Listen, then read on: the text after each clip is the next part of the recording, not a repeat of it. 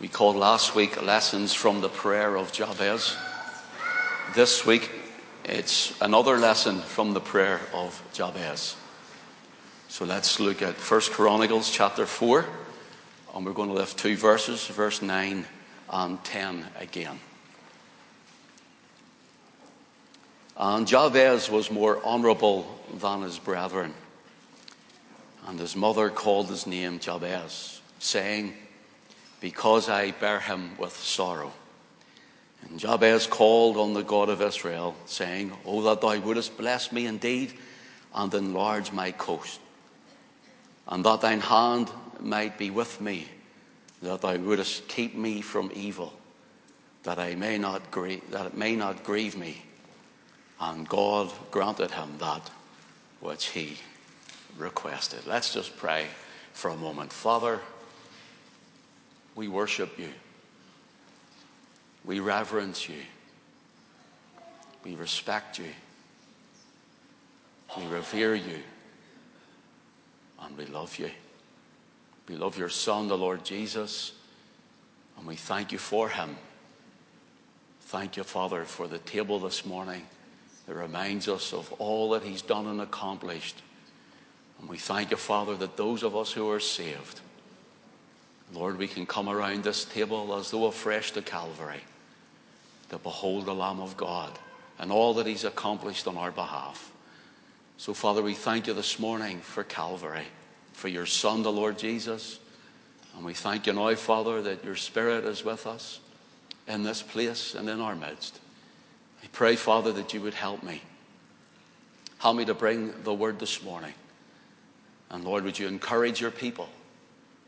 Maybe someone has come in unwell in their body. Heal them, we pray, in Jesus' name.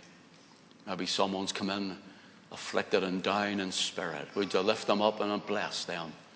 And Father, we ask you, when this morning is over, Lord, if there's one that's saved or even fallen away, backslidden, cold in heart, Lord, would you touch them and save them? Would you bring the backslider back? And we pray it all in Jesus' name. Amen. Amen. Last week, we don't want to do a big recap because I want to finish this morning. But last week we looked at Jabez. His name means to grieve or to be sorrowful. To grieve or to be sorrowful. The name Jabez is Jabez in the Hebrew, means exactly the same. And it's only mentioned 4 times. That is, the name Jabez is mentioned 4 times in all of Scripture in 3 verses. And he was the head of a Calebite family. We'll look a little more at that this morning. He was the head of a Calebite family. And there was a town named after him called Jabez. And again, we told you how the Jewish scholars affirm that he was an eminent doctor of the law. And we looked at how someone who starts off with a name like Jabez, his mother bear him with sorrow, gives him that name. And then we looked at how names meant something in Israel, how they were prophetic. And even here, if you think of him being just a baby and his mother saying Jabez, Jabez, which means I bore him with sorrow or grief. What if he had have allowed that name? What if he had have allowed that name to determine his very future? Or what if he had have allowed that name to dominate his present? Because when we're reading the prayer, he's praying, it's in the present tense. And so what if he had have said, well, you know, I'm no good. You know, I'll never come to anything. I'm never going to do. There's been an utterance over me of grief and sorrowful. Some people put it as a curse. I don't think it was a curse, but nevertheless, at the same time, it wasn't very helpful. And yet this man, Jabez, he ends up being all of these things we've spoken about this morning. And what it was we looked at, if you remember last week, don't let your past or something that's even happened in your past, don't let a bad start dominate your present today. Because if you do, it could determine how you react for the future. It could determine your future. There's many Christians who don't realize when they're saved, they're set free. When they're saved, when they're in Christ, they're set free. They're liberated from all of those demonic forces and powers or things that were said about them, to them, or over them. In Christ, you're a new creature. All things pass away and all things become new. In Christ, your sins are all forgiven. So in Christ, you are a child of God. Right now, believer, you're not waiting to be a child of God. You're not waiting to be a son of God, a daughter of God. You are right now, this moment. As you sit in your seat, that's who you are in the Lord Jesus Christ. He's bringing many sons unto glory, saith the Hebrew Scriptures. Notice here, so all of this, don't let your past or something that happened, even at birth, don't let it dominate your present. Don't let it dominate your life, because your life can become embittered by it, and hurt can grow even deeper by it. You'll never move on in God with it, Christian. Don't let it dominate your present, because it determines at times where you will end up in life. People who have started out with hardship, maybe some who haven't started out with hardship, but those who have, sometimes they allow that to hold on to them, and it comes right through their whole life. I didn't grow up with a silver spoon in my mouth. I grew up in a little back street in Belfast. I didn't grow up with riches and pleasures. I didn't grow up anything like that. I didn't grow up with even a church-going family. I grew up in, let's put it in brackets, a nominal Protestant Presbyterian home. I wasn't saved. I didn't know Christ. I didn't know anything about the Scriptures or the gospel. I didn't know that. And yet, if I allowed myself to stay there, from Christ saved me, I had to learn who I am in Him. You need to learn who you are in Him. Listen, how many of you Christians hear it and say, praise the Lord for it? And how many of you Christians hear it or even talk about it, and yet really in your heart you haven't got the victory over it, but you hear the devil is a defeated foe? Oh, amen. But it doesn't enter in for you to walk in the victory that Christ hath given you. Present tense. And that present tense may or will determine your future. Your future for ministry, for service of the Lord. So brothers and sisters, we need to not allow things, even in church. Church is one of the worst places to get hurt. In fact, there's more Christians are hurt in church than outside of church. And listen, the pastor gets hurt in church too. It's not just from the pastor or others. And so what we must do is we must realize, don't allow it to embitter us, but put it behind you and move on in God. Move on, for He's got things for you. He's got things for you, believer. He wants you to walk in victory. He's coming for a glorious bride. He's not coming for one that's tattered and torn. He's coming for a glorious bride. And do you not know, as you're seen now by your Father, you're seen in the righteousness of Christ.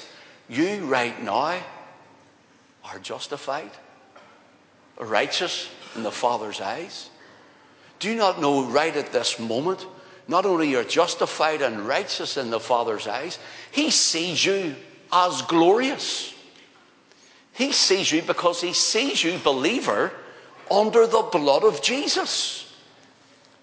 Does He know our failures and our faults? Absolutely He does. Absolutely. Thank God for grace. Amen.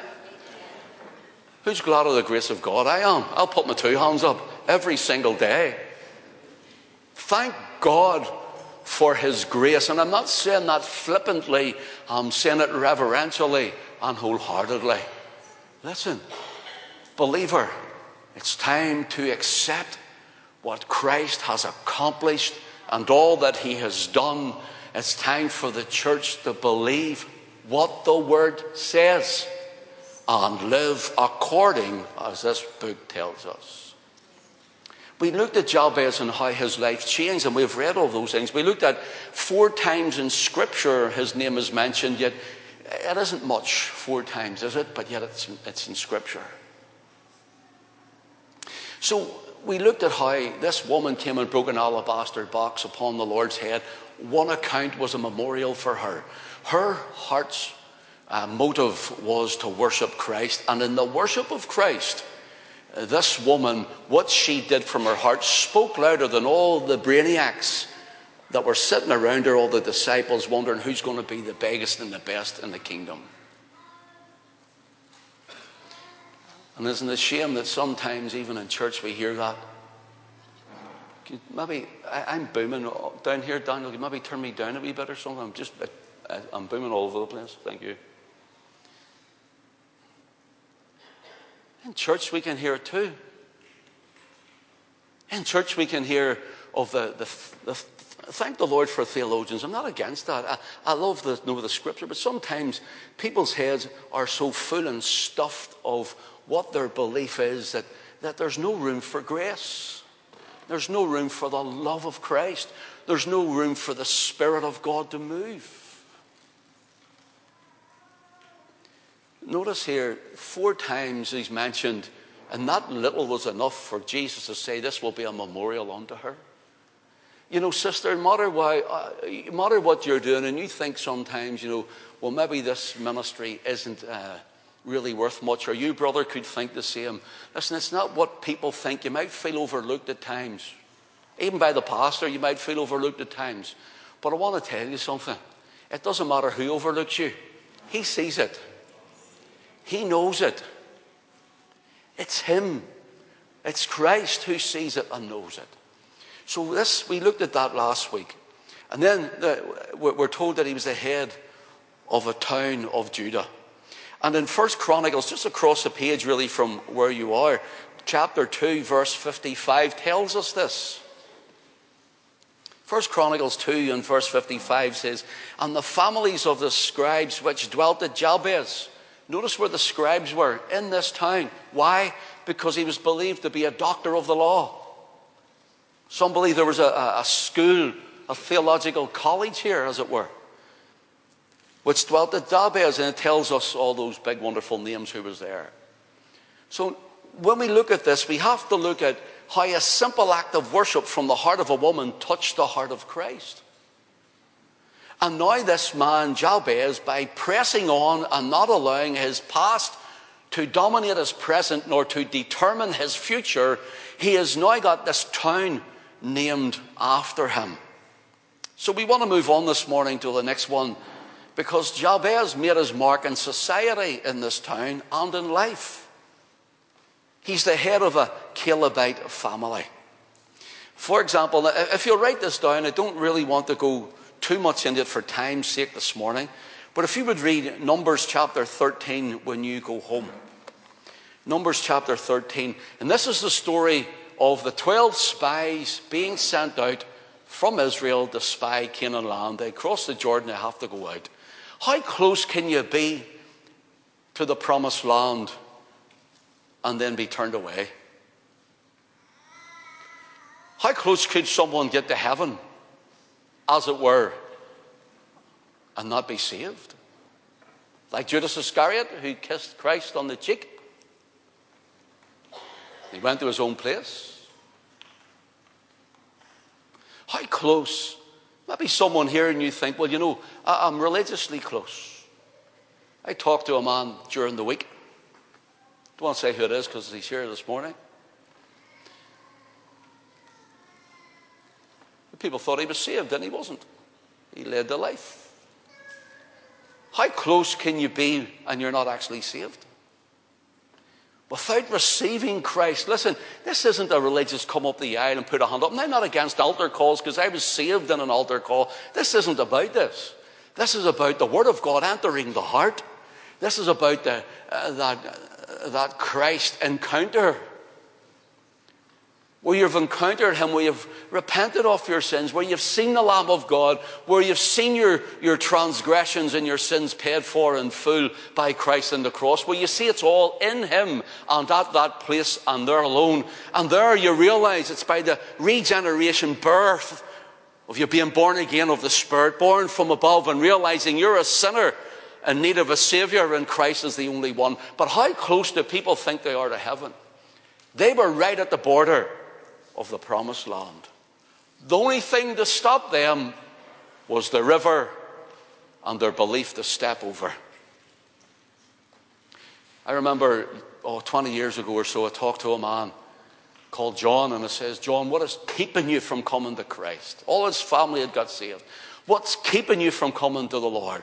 What's keeping you from getting saved? He says, I don't know. I get so far and I come back again. Many people like that. Get so far and then they come back again. And I says, do you know what you remind me of, John? You remind me of a toe dipper. He says, what's a toe dipper? I says, do you ever see someone going to the edge of the swimming pool and they're not sure how cold it is and they do that? That's a toe dipper. I says, and that's what you're doing. You're getting so far and it's like, no, I don't know if I'll make that step. But you know what? By irresistible grace, God drew him. And that man is saved these years. Notice this. Notice this. Caleb and Joshua are the only 2 out of the 12 who come back with a good report from the promised land. The other 10 are given a bad report. Oh, there's giants in the land. We were like grasshoppers, they said. We're like grasshoppers, and they're so big, and their cities are walled to heaven. Talk about exaggeration. Talk about exaggeration. The walls weren't walled to heaven. They were tall, but they weren't walled to heaven. They weren't the giants that we're hearing of in Noah's day. Maybe the odd Goliath running about in his family and things like that. But these people, you think it was a land full of them, and the devil's so big, and the devil's so great, and the devil's so mighty. Listen, God said, you go over and you'll get the victory. And they didn't do it. They came back with a bad report. That's what's happening with many Christians. Oh, the devil, the devil, the devil. They give more credence to the devil than they do to the power of Christ. Does the devil attack? Absolutely. Are there wiles of the devil? Absolutely, yes. But I'm under the blood. I'm under the blood. I'm a child of God. As far as I read, his head was crushed at Calvary. The devil's got a sore head. It's an eternal sore head. Did you know that? And all you need to do is start speaking the word. All you need to do is start giving the testimony of the saving grace of God in your life. All you need to do is start telling the devil, who do you think you're coming to? I'm a child of God. I'm washed in the blood. I'm sealed with the Holy Spirit. I'm baptized in the Holy Ghost. Who do you think you are, devil? We don't need to fear the devil. The devil's at work in all the nations of the earth. Absolutely he is. We see it today, don't we? We see it everywhere. Of course he is. The devil's at work at all, but he's not omnipresent. He's not in your house and my house at the same time, you know, when he comes to torment us. He's not omnipresent. But his little minions are, and their spirits that may be to annoy us, of course. That may well be. But I can tell you this, those spirits don't hold a candle to the power of Christ that is in you. Don't hold a candle to the Spirit of the Lord that's in you. Christian, you need to realize who you are in Christ. These 10, it's too great for us. Listen to Caleb.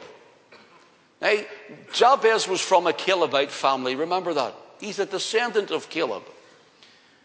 When we look at Numbers 13, verse 30, it says, and Caleb stilled the people before Moses and said, let us go up at once and possess it, for we are well able to overcome it. Caleb, you know what his name means? The main rendering of his name, there's a couple of different ones. The rendering of his name means dog. He didn't get a good start with a name like dog, sure he didn't. But yet he's the one who's standing up and standing out. He is the one who's professing the overcoming Spirit of God.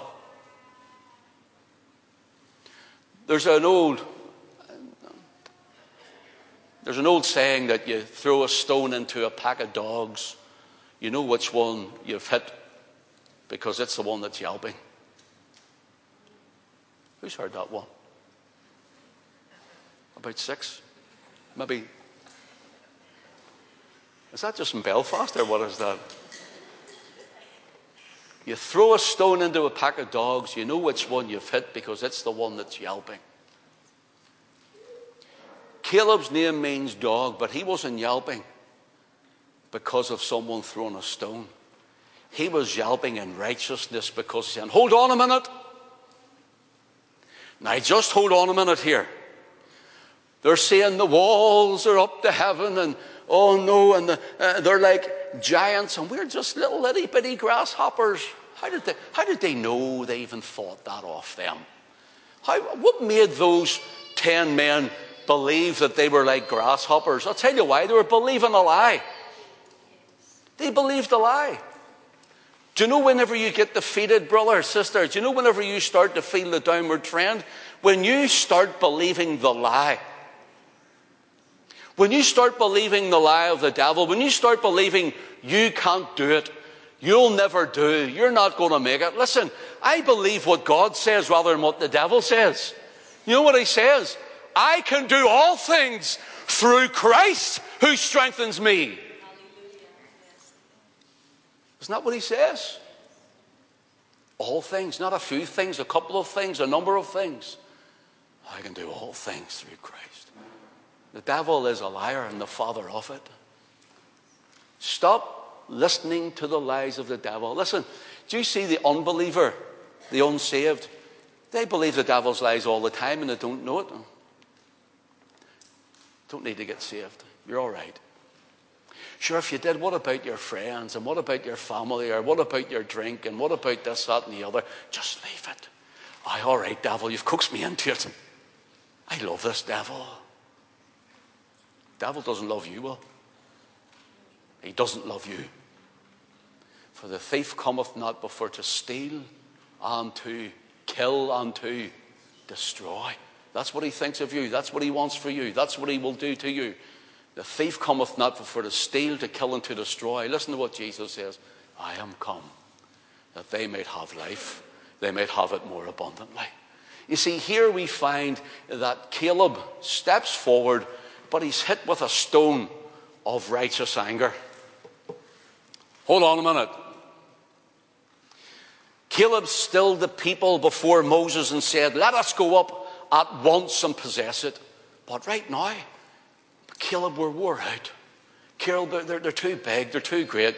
Caleb says, yeah, are you going on the flesh, brother? Are you going on the flesh, sister? Are all you Israelites going on the flesh, he says, eh? Are all you Israelites going on the flesh, or are you walking in the Spirit? Are you walking in the Spirit? Caleb was a man of the Spirit.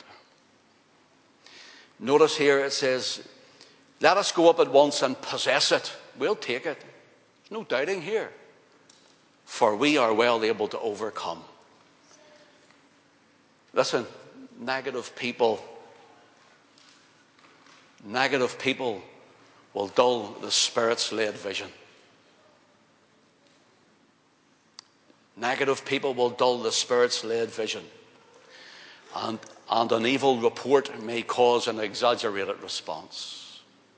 That's what I wrote. An evil report may cause an exaggerated response. For example, they said we can't go, the cities are walled up to heaven. That was an evil report. That's the negativity. You know, you need to get among believers who are wanting to go on with God, brother. And I hate to say it, but sometimes you need to let the dead bury their dead. By all means encourage, by all means help, by all means be there, by all means. But listen, after a while, you have to go on with God, sister. You have to press on, no matter the battle, no matter the hill, no matter the river to cross, no matter the mountain to climb or the valley to traverse. You've got to press on, because if you might get tired, you might get weary, but that's okay. You can be tired in the work, as long as you're not tired off the work. You can be tired in the walk, as long as you're not tired off the walk with Christ.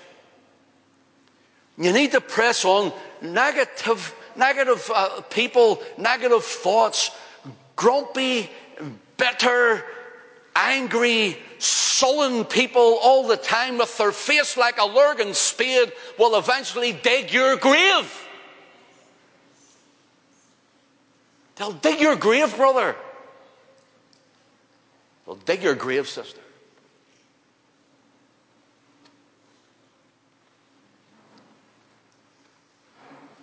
Negative people will dull the Spirit's-led vision. An evil report may cause an exaggerated response. There's the exaggerated response. Oh, look, it says, oh, we can't do this. Listen to what it says in chapter 14 of book of Numbers, verse 1. And all the congregation lifted up their voice and cried, and the people wept all night. Talk about going to church and coming out with your heart in your boots. That's what's wrong with our nation today too. That's what's wrong with these islands. That's what's wrong with Ulster.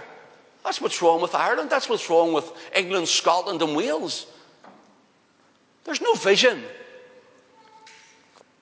But flesh, that's all they have. There's no word from them.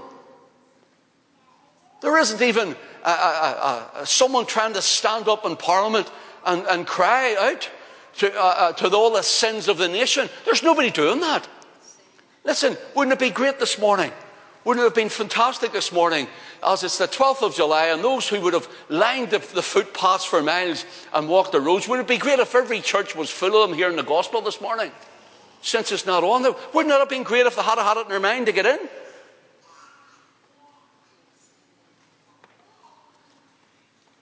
And the vision and the leadership is gone. You watch this space. Some of you are with me a year, 2, 3. Some of you are with me, I don't know. How long, Tracy? 12. 12 years. And from all that 12 years, I've been saying it. We've been prophesying it. This is what's coming. This is what's happening. The Spirit has been speaking and prophesying in our other building before even this whole COVID episode, the lock-up, telling us prepare of these great things that are coming. And the people, even in church at times, are switched off. Switched off.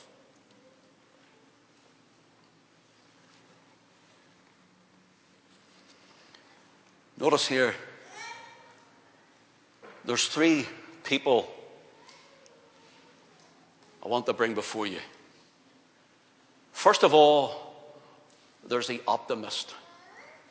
Would you say optimist? I don't know, there's more than, I don't know, what is there? Well over a couple of hundred people this morning. So we should be able to do a bit louder than that. Would you say optimist? That's better, thank you. The optimist sees a glass half full. Sees the glass half full. The pessimist, would you say pessimist? The pessimist sees the glass half empty. Would you say psalmist? Say it louder, psalmist. Thank you. The psalmist says, He anointeth my head with oil, my cup runneth over. I want to be in the psalmist band. That's what I want to be in. The optimist is good. The pessimist, well, they'd see a brick and think it's for throwing, especially if you live in North Belfast, where I came from. The pessimist, well, you can be around them for long and they'll build nothing, they'll go nowhere. Brothers, sisters, see every one of you in here, you all have a potential to do something for God. Every single one of us. Every one of us has a potential to do something for Christ. Every one of us has a potential. Every one of us have got gifts and talents and abilities, and God has placed them in you even from birth.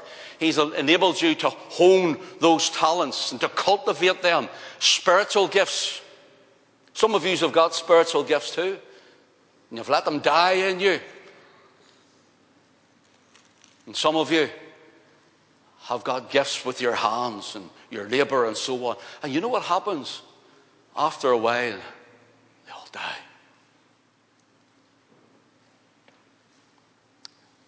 I'm the pessimist because my glass is half empty. I used to serve the Lord. What do you mean used to? Do you know there's no retirement in God's work? Do you know that? My last place I worked, pastored in, they believed that God's men retired from ministry at 65 or 60 even. God's people don't retire. You don't retire. Alison said to me not so long ago, she says to me, do you realise that you haven't even got a pension? I says, well, I don't intend to retire. When I retire, I'll be laid down my back and carried out in a box.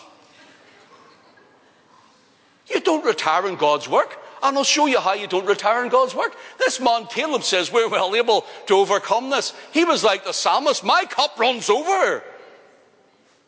My cup runneth over. In Joshua 14 and verse 2, an aged Caleb said to Joshua, and he's 85 years of age. 85 years of age. If the Lord spurs me to I'm 85, He'll have to spur me to I'm 85 sometimes. But if the Lord spurs me to I'm 85, I intend to keep on serving.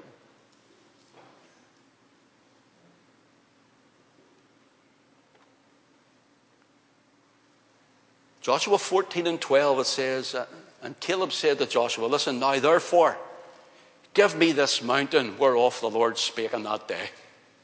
85 years of age, he wants to go and conquer a mountain. He wants to go and possess a mountain where there could be enemy in the bush or in enemy village or whatever is there. He's going, give me this mountain. Wouldn't you think 85 he'd be saying, I can't climb those stairs because, I'm 85 now. Last Sunday night at the drive-in when we had past McConnell there, he's 83. And afterwards, we took him for a cup of tea and the steps were, pretty steep. And I says, you're all right getting up those steps? He was way up it with the bar like this. He knew there was cake and buns up there and he says, I ain't getting up here. I'm going for my tea. I says, okay. So coming down again, I says, well, I'm going to walk in front of you in case you trip and fall. He says, well, you beat me down. You beat me down the steps. Brothers and sisters, Caleb is 85 and he hasn't retired and he's looking for a mountain. Caleb was ready to climb and possess that which God had said was his through Moses. At 85, Caleb was ready to climb and possess the promise. And at 85, Caleb wasn't ready to retire, but he was ready to receive. Are you ready to receive what God has for you?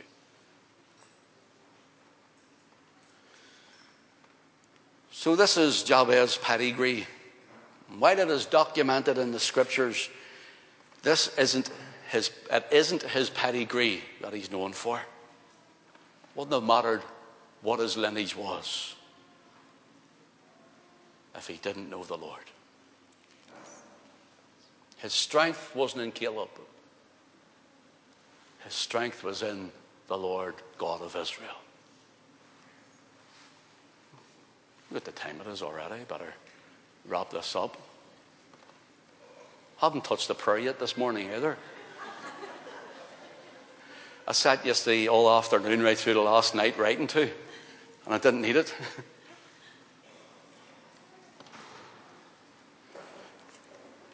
Notice here, all of this that Caleb is because of who God is. Will you turn with me to Philippians chapter 3? And we'll wrap it up and let everyone get away home.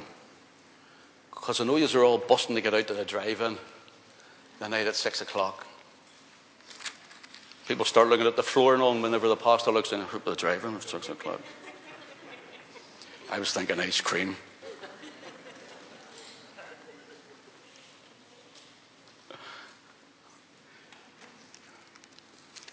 Philippians chapter 3. And let's just read from verse 4. Listen to what Paul says. Though I might also have confidence in the flesh, if any other man thinketh that he hath whereof he might trust in the flesh, I more. Paul's saying, look, because of who I am and my pedigree, if anybody wants to look at the flesh, then I can.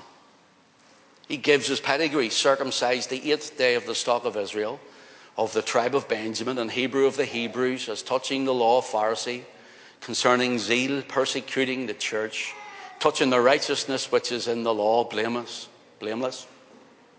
But what things were gained to me, those I counted loss for Christ. Stop for a moment here.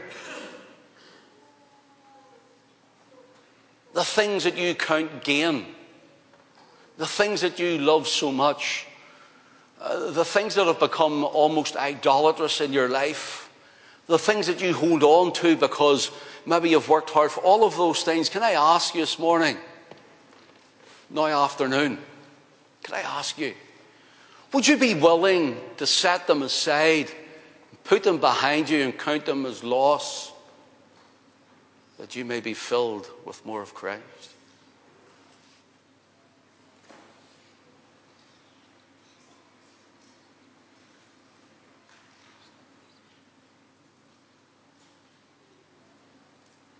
Are you willing?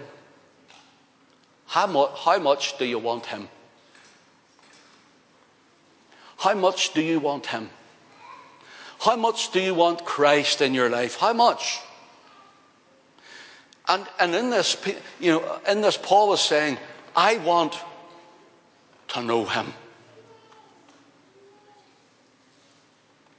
Let's read on here. He says, verse 8, yea, doubtless I count all things but loss for the excellency of the knowledge of Christ Jesus my Lord, for whom I have suffered loss of all things, and do count them but dung, that I may win Christ.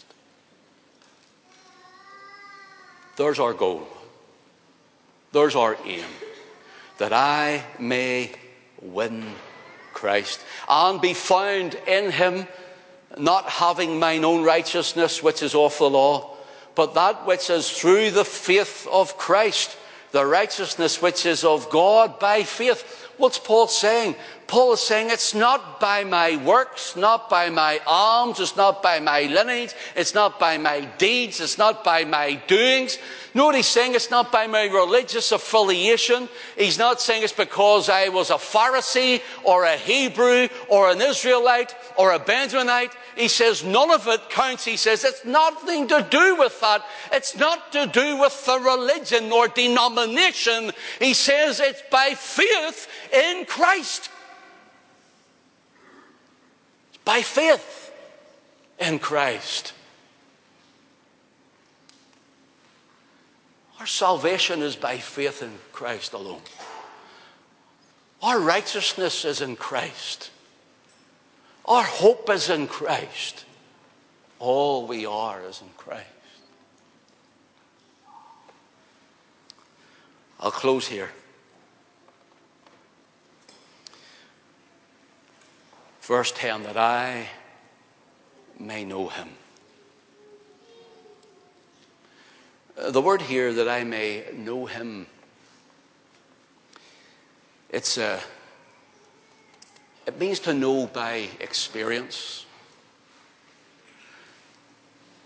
The more you walk, the longer you walk, the more you yield yourself to Jesus, the more you give to Christ, the more you surrender to the Spirit's leading, the more you hand to him, the more you put behind you, the more you trample underfoot, the more you receive of him, is the more experiencing of him, that I may know him by experience.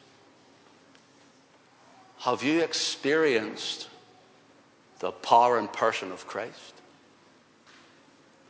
It's not religion. It's not religion. It's relationship. Religion is taking millions and billions over the years to hell. It's salvation found in the person of Christ rather than holding to religion. He says that I may know him, the power of his resurrection. Isn't that fantastic? What is the resurrection? That's him raising the dead at the coming of Christ. I want to know that power. Christian, let me just stop again. I'm going to keep stopping. Rob, give me another 2 minutes. That I may know him by experience and the power of his resurrection. Paul is saying he wanted to know that power, present tense. Not just when he dies and Christ returns and he's raised from the ground. Not just then. I want to know that power now. Do you know what that power is? The Holy Spirit. Who raised Jesus from the dead? God raised him. Holy Ghost raised him. Jesus says that if he was crucified and he died and was laid in the tomb, he says, destroy this temple, this body, and in 3 days I will raise it up again. That power is in you. And in you, and in you, and in you, and in you. That's what Paul's speaking of here. The Spirit that raised Jesus from the dead dwells in every believer. Every blood-washed child of God.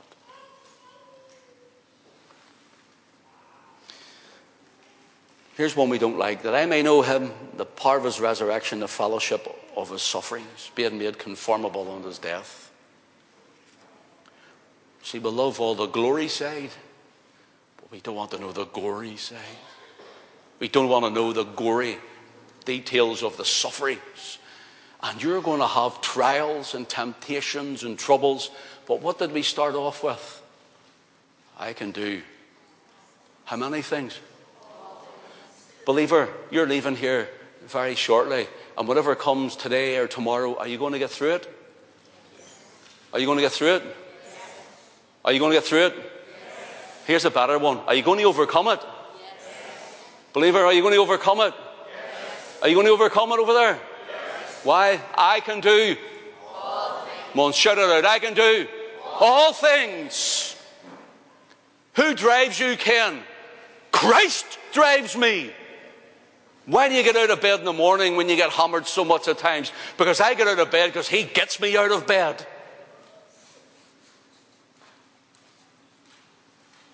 Why do you keep believing when things seem so impossible? Because I'm not in control and in the flesh. He's in control. He's in my flesh. He does the work. Well, I'll do one more week at this because I haven't touched the prayer yet and we'll stop there. Here's things to note, and you can read over the prayer during the week. Here's some things that's noted. First of all, God. All begin with G. God of Israel. Secondly, his grace is in this. Oh, that thou wouldest bless me indeed. Thirdly, his growth and enlarge my coast.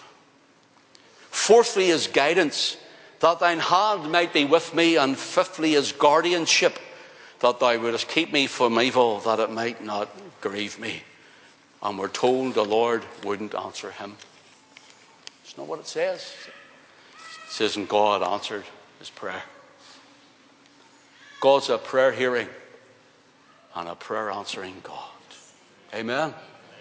God bless his word to us this morning. I don't know about you, but I look forward to being in the house of God, especially whenever it was shut down for so long. Things were shut down. I look forward to being, you say, but this is a warehouse. Listen, see, when you're here, the Holy Ghost is in you, isn't he? So it's sanctified. You're sanctified. I'm sanctified by the Holy Ghost. Isn't that right? You sanctify the place in here. When we worship, we are the temple of the Holy Ghost. This is a temple you're in. We're all fitly framed together, living stones. And when we worship, the Holy Ghost is in us, moving and flowing. We're what's called in the Greek New Testament the naos of God. We are the naos. It was the inner sanctuary of the Holy of Holies, was called the naos in the temple, and earlier in the tabernacle. Well, now all that's done away with. And who is the naos? You and I are the naos. We are the temple of the Holy Ghost. Amen.